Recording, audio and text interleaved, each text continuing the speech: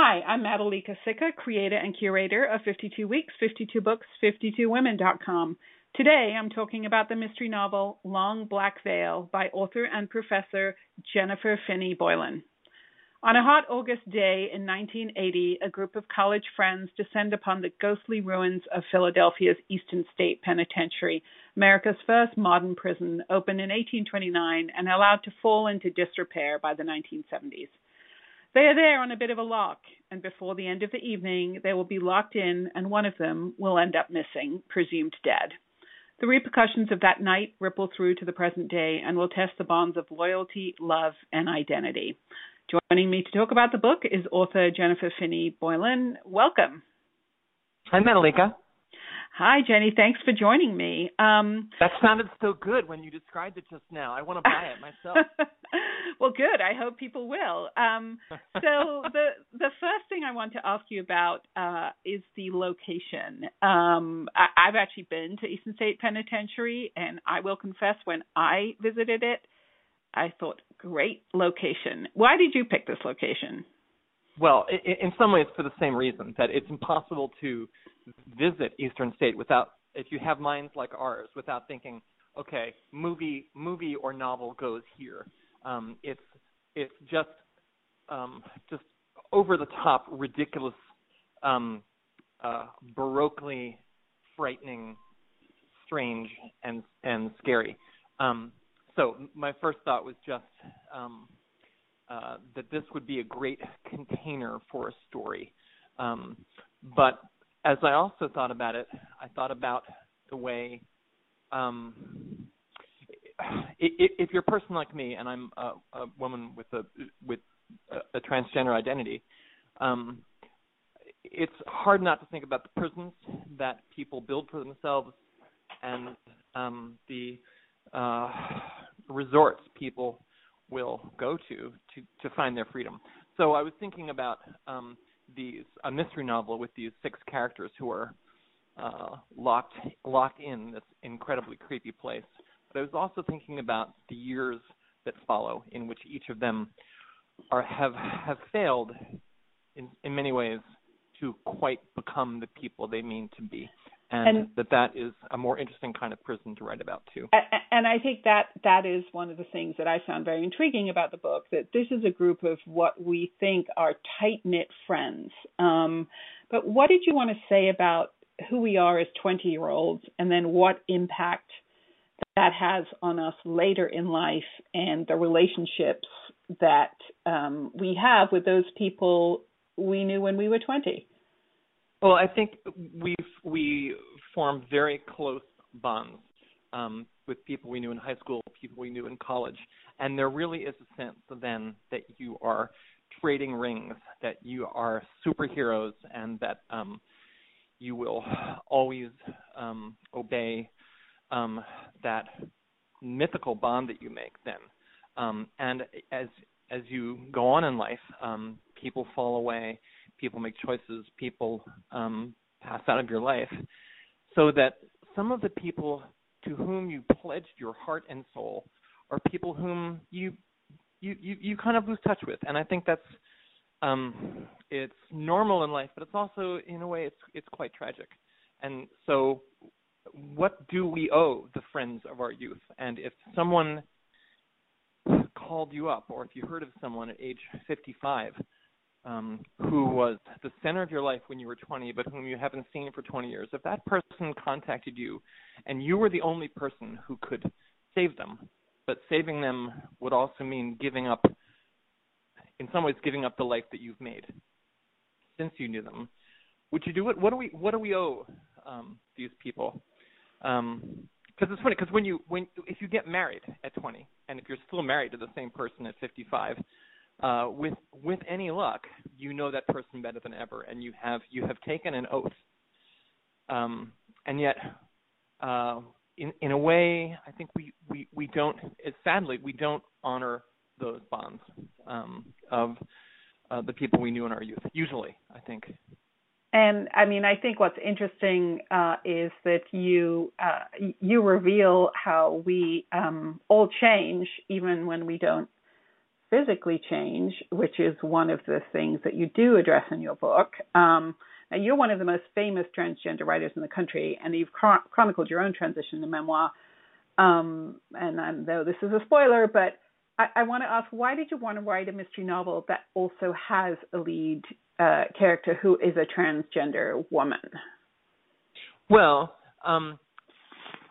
this character's plight might seem extraordinary to people who don't know much about trans experience, but in many ways she has gone on to create a life that I think might seem familiar to many readers. She has a husband, she has a child, and she has a job as a travel writer, but she is not out as trans. She is in what used to be called stealth, which means that nobody knows that she's trans. No one knows her history, and in fact, including her husband, does not know. So she has, in many ways, exchanged one secret for another, so a thing that I was trying to explore was, what is the burden of secrets that people carry? And I think that's true for some transgender people, but I think it's true for everyone. If you have some incredible thing, some great tragedy or some great triumph that happens to you when you're 20, is it possible that you'll remain haunted by it the rest of your life? And if you have a big before and after in your life, how is it possible to live one life rather than two? And I mean, I think that is what is clearly the sort of key struggle for the character Judith, who is a transgender character, a woman around your age. And in the book, mysteriously enough. But interestingly, there is also in the book a teenage transgender boy whose experience of transitioning was comparatively easier, clearly, than Judith. And I'm wondering what it is you wanted to address by having two transgender characters from different generations as characters in your book. What were you trying to tell us about? Yeah, because I think if you look at these two characters, you can see at least one measure of how much things have changed. The character who's my age, being trans was so extraordinary that she decided she had to hide it and no one knows. Meanwhile, her son's best friend is a young trans guy. He's about 17 years old. He came out in middle school, and everybody rolled with it in their not particularly liberal Maine small town.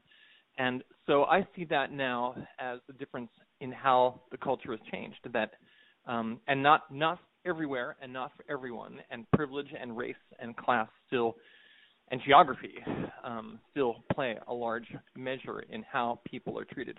But here's this young guy whose name is Caden, who, he came out as trans and everybody rolled with it, and it's not the center of his life. It's not the center of Judith either, but the secret around her identity is very much at the center of her life. And I think there are times when having that secret is almost harder for her than being out. Mm-hmm. Now, is there something about fiction that allowed you to address themes in a more accessible way than nonfiction? Because clearly, you write a lot about these issues, and I'm just wondering what it was about the draw of fiction. Well, we go back to Eastern State because I thought, what a great place for a story. So I decided to put a group of people, not unlike people that I knew when I graduated from Wesleyan back in 1980, in this situation, and then I decided to follow them. I would say that when I came out as trans, going on almost 20 years ago now, I made the move in my life from fiction to nonfiction in the 90s under my previous byline. Mm-hmm. I was known as a writer of fiction, and I think in my head I thought, if I go from male to female, if I go from a life where I'm essentially being untrue to a life where I'm living my truth, that would be reflected in a move from fiction from fiction to nonfiction. But here we are, almost 20 years later, and I think there are some truths that I think you can tell best in fiction.